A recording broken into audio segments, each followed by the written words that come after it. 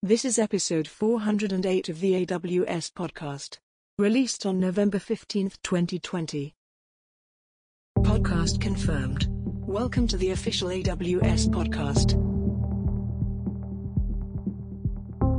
Hello everyone and welcome back to the AWS podcast. Simon Elisha here with you. Great to have you back, and I'm joined by a special guest. I'm joined by Eli Kahn, all the way from New York City. Welcome to the podcast, Eli. Thank you. Thanks for having me. A pleasure to have you on here. Now, you are a principal product manager in the area of security, and today we're going to talk about something that is important to absolutely everyone, which is security. And in particular, we're going to talk about the AWS Security Hub. So maybe, Eli, tell us a little bit about yourself and why you get to talk with customers about this particular solution and where this fits into the overall world of a security portfolio for an enterprise. Sounds good. Yeah. So I've been in the security space for a while now. I started off my career in the U.S. federal government, and I did cybersecurity strategy and policy, first at the Department of Homeland Security and then at the White House National Security Council as director for cybersecurity. And went off and started a company called Squirrel that did cyber threat hunting and threat analytics. Amazon AWS actually acquired Squirrel back in January of 2018 and is now Amazon Detective. But soon after the acquisition, I broke off from that team and helped launch AWS Security Hub. So I've been doing that for the last 2 years almost. Wow, it's a good track record. So you've kind of been out in the trenches, as it were, and you're a builder trying to build to solve problems that exist for lots of folks. Yeah, absolutely. So certainly been more on the practitioner user side of things, have built a company outside of AWS and now building a service inside of AWS, which is just as fun as building your own company, actually. This is true. And so tell us about AWS Security Hub. Yeah, so AWS Security Hub launched in preview at reInvent in 2018 and then launched as generally available at Reinforce last year, so last June, just about a year ago now. And a Security Hub is designed to be AWS customers' security and compliance center. And in that sense, we really help customers answer the questions, am I secure in AWS? And what can I do to improve my security? And we do that via a couple of different primary capabilities. First, we do automated security checks. So we look across your various AWS services and resources that you're using and do automated checks that really assess your security hygiene. So have you configured those services and resources correctly? And then we're also aggregating your various security alerts or findings, as we call them, from different AWS services like GuardDuty, Inspector, Macie, and also from about 4 dozen different external third-party security products. So CrowdStrike, Checkpoint, Palo Alto, et cetera. They're all sending their alerts or findings to Security Hub. So with Security Hub, you have this centralized place to get all of your security and compliance information, both from those integrations and also from those native security checks. And then we help you operationalize those findings by integrating with CloudWatch events or EventBridge and letting you build out automated response or remediation actions associated with those issues. It's really interesting watching how this domain has evolved, because we've really moved into this world where we can set policy, but also we can respond to vulnerabilities and other issues in an automated way, which means we can reduce our exposure time, which is super exciting. I think one of the many exciting things about the cloud is we can do that. But it's kind of opens up a new challenge for people, which is, well, what are the rules I should have? How do I know I'm running best practices, et cetera? It's like, now I've got all these tools. What do I do? And so the team has come up with something that might fit the bill. Yeah. The automated response remediation is really interesting in that customers are going through a maturation process. You know, when you initially set up Security Hub, usually you're not doing that automated response remediation day one. Usually you're sort of figuring out these alerts that are being generated from our automated security checks. or from any of our integrations. Usually integrating Security Hub initially with your ticketing systems, maybe your chat systems. If you have a security information event management tool, oftentimes integrating Security Hub with those. And then as you're getting more comfortable with understanding what those alerts and findings are, then start building out automated response or remediation actions, usually with simpler cases first, like as an example, CloudTrail logging being turned off. Folks know that's always a bad thing. There's very nothing little good can come of that. Exactly. That's usually one of the first things people will start automatically remediating. So CloudTrail logging is turned off, automatically turn it back on, automatically resolve that finding in Security Hub, and usually send out an SNS notification that, hey, security team, we took this action. It was performed by this principal at this time. It's now fixed. And then as you start getting more and more mature, then you can start taking on more and more types of findings and building out the automated response remediation. Actually, one of our customers, Goldman Sachs, just publicly presented on this today at the CloudSec conference, which was streamed live on Twitch. And they talked today about how they're using Security Hub as the centerpiece of their security architecture. And they've built out dozens of automated response or remediation functions using Lambda functions and step functions to remediate findings emitted by Security Hub. And then there's still a handful of findings that they're just not comfortable responding or remediating to in an automated way, maybe because those are associated with one of their sensitive production accounts and they don't want to do too much automated remediation there. Or perhaps it's just with a particular type of finding that needs deeper investigation. They're shipping those findings off to their security information event management tool for their analysts to look at, but they're really reducing as much noise as possible and trying to respond to as much as possible in an automated way. And so how do people know what good looks like? And what have we done in the standards world to try and create a view of good? Yeah. So Security Hub supports a number of different types of security standards.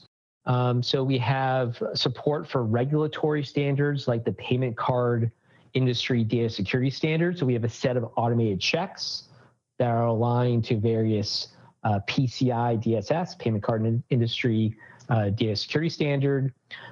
We have other standards that are more industry frameworks, such as the Center for Internet Security's AWS Foundations benchmark.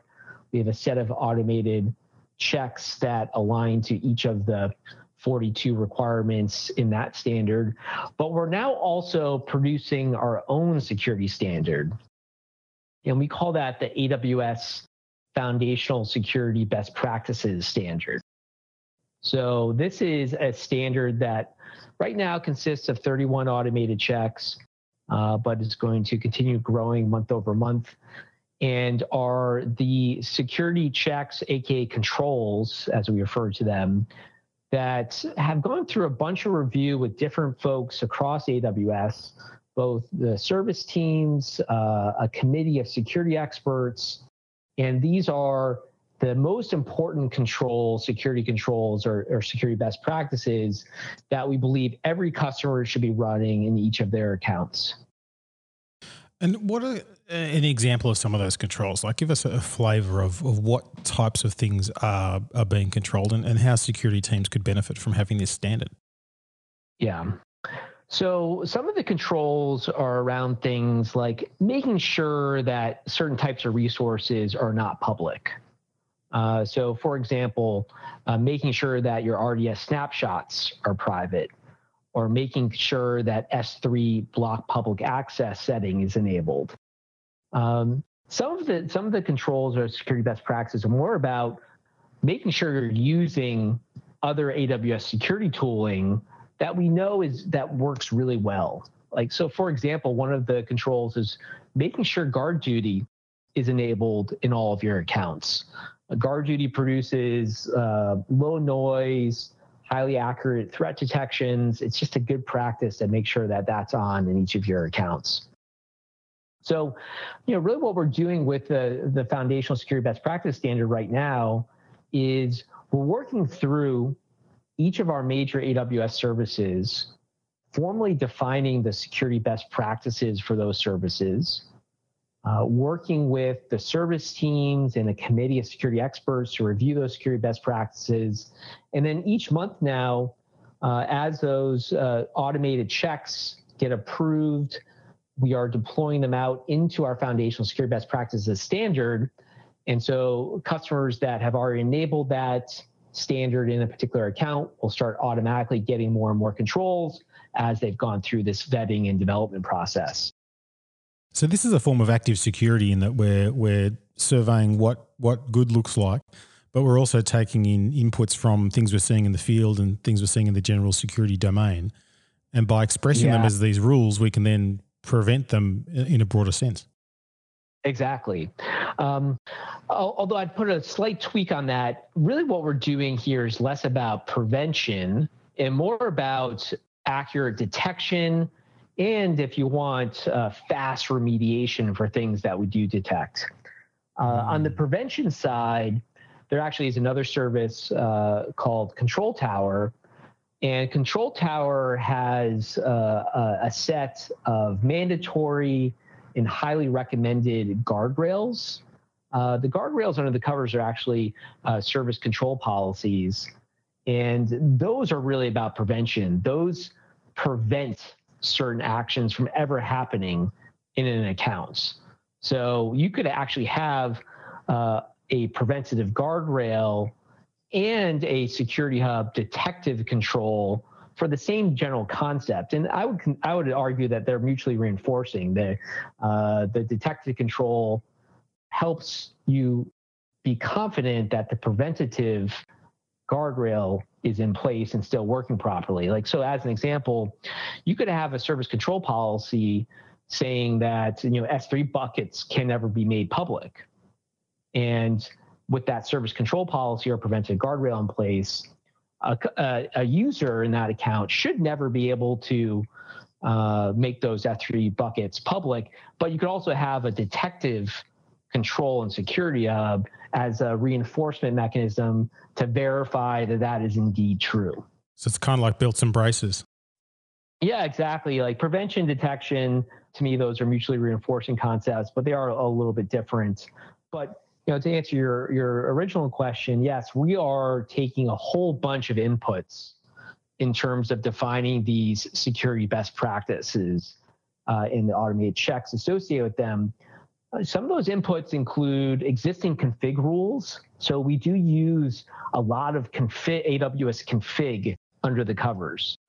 One of the prerequisites for getting full value out of Security Hub is that you do go in and turn on config recorder for your various resources. So we're using some existing config rules. We're also building new ones. We're also looking at other AWS services like the AWS Well-Architected tool and Trusted Advisor, grabbing content from them. We're looking at the existing public AWS documentation. Some of our services actually have really nice security chapters that identify some security best practices, so we're grabbing those. And then, we're working with our larger security community and committee, which includes special solution architects, pro-serve consultants that are working with customers on a daily basis, really understanding their detailed pain points. So really it's giving you that centralized view of everything that's going on from a security standpoint, because I think one of the things that customers have loved is that there are so many tools to help with security and compliance, et cetera. And then it got to the point of saying, well, now I need to bring it all together. So this kind of lets you see it in one comfortable place. Exactly. Yeah, we're trying to distill a lot of information that's available in lots of different places and make it really easy to access and operationalize. So we're trying to do a lot of that heavy lifting for the customer to gather that information, also just gather knowledge from lots of different sources and translate that into these security best practices. And so if I'm an enterprise, what are some enterprise use cases that Security Hub fits really well? There are actually several different ways in which customers are using Security Hub. So the first use case that we see And this is actually the one that Goldman Sachs talked about today during their virtual conference, is where they're actually not using our console very much. So they're bringing in various findings or alerts from their different sources, from GuardDuty, Macie, Inspector, Firewall Manager, Config, custom analytics that they're running. They're bringing that all into Security Hub. All that data is being normalized into a common data format called the AWS Security Finding format. And then instead of logging into our console on a daily basis, they've built out these various remediation, automated response remediation workflows. Those are running in the background. And then they are routing anything that's left over to their security information event management tool, which is Splunk, and their on-call management system, which is PagerDuty. So they're really using the Splunk and PagerDuty interfaces as their primary mechanisms for working the findings, to give the analysts the ability to work the findings. But Security Hub is that centerpiece for aggregating all that information. I think that's an important point you've touched on there, because I guess a lot of people are maybe sitting, listening, going, well, I've got a SIEM in my environment. Where does Security Hub fit? It's not, it's sort of a collaboration, if I can put it that way. Oh, absolutely. Yeah. We have many customers that use us in collaboration with the SIEM.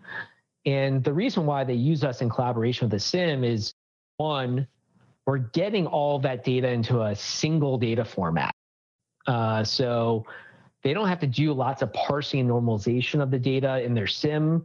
We're doing that all through our upstream integrations with different finding providers that are using our AWS Security Finding format. So that's one benefit. A second benefit is they don't have to integrate their SIEM with a dozen different security tools that are associated with their AWS environment. They can just integrate with Security Hub. So a simpler data collection process. And then thirdly, they're also getting these automated security checks that Security Hub is natively doing. So the security checks that we're doing associated with PCI or our CIS standard or our foundational security best practice standard, they're getting that into their SIEM as well. So yeah, we have lots of customers that are using us side by side with the SIEM. They've already built out their workflows into their SIEM, and we're just really feeding into that. But we do have customers that haven't made an investment in a SIEM. Maybe they're a smaller, medium-sized organization. They haven't forked out the big bucks for a SIEM. So they are logging in to Security Hub on a daily basis and using our console in a heavy way.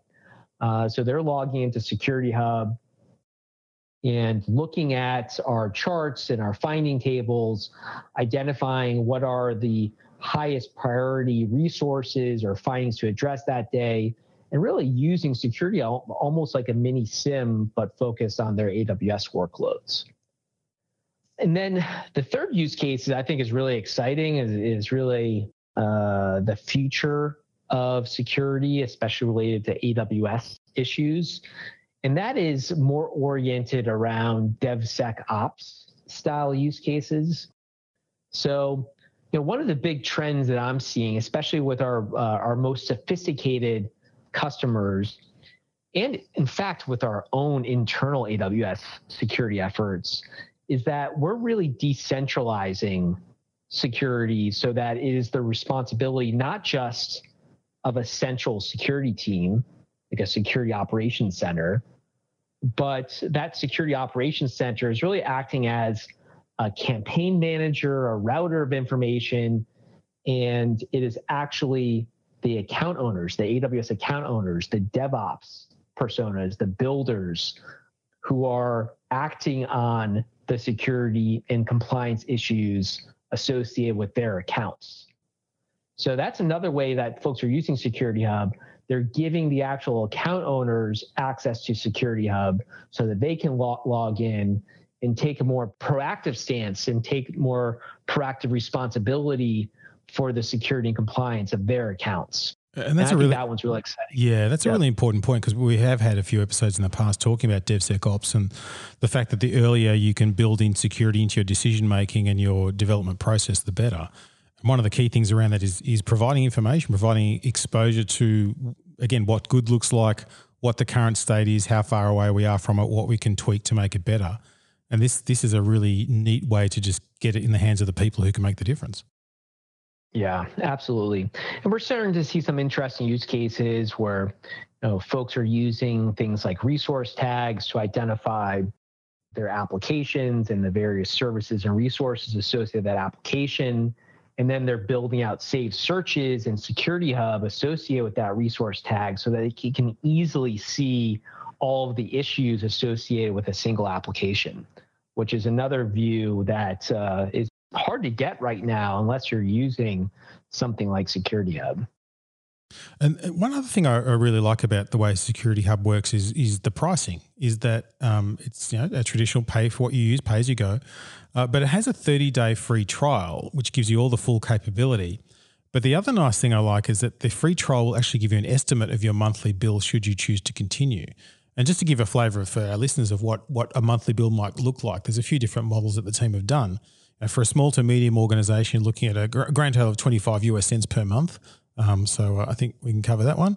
Large organisations, about $20 a month, and even a very large organisation. So 3 regions, 200 accounts, 1,000 security checks per account per region per month, 50,000 findings ingested per account per region per month. You're still looking at only $1,320. So it's kind of one of those services that's worth turning on for at least the free trial to make sure that A, you're getting the visibility you want to get, but B, understanding how little it costs to have really great security. Yeah. We've really designed Security Hub pricing so that it's a no-brainer to turn on Security Hub across all your accounts and across all the regions where you have authorized activity. Another trick to help keep your costs even further down is to use SCPs, service control policies, to restrict activity in regions that you're not using. So you really only need to turn on Security Hub in the regions where you should have authorized activity and then use SCPs to restrict activity in other regions. But yeah, in general, what we see, it's always a little bit tricky to work in averages because there's certainly folks on either side of this average. But typically right now we're seeing folks spend $1 or $2 per account per region per month. So costs are low. We want to keep them that way. From our perspective, it's really a virtuous cycle in that the more that folks use Security Hub, the better their security will be, which means that they are willing to move more sensitive workloads to AWS, which allows us to invest further in Security Hub. So there's a nice little Amazon-style flywheel here around AWS Security Hub. And plus, we also see it, frankly, as being a great way for us to promote our other security services.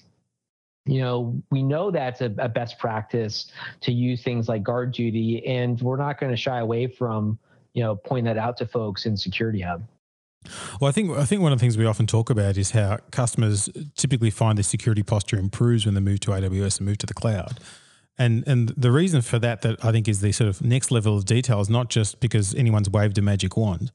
It's because firstly you have the shared security model, which helps with a whole bunch of stuff, but also you have these really advanced and sophisticated tools available to you at low or no cost, depending on the service that you take advantage of. But to get that benefit, you've got to take advantage of it. And so I think that's where AWS Security Hub really helps you just keep it front of mind.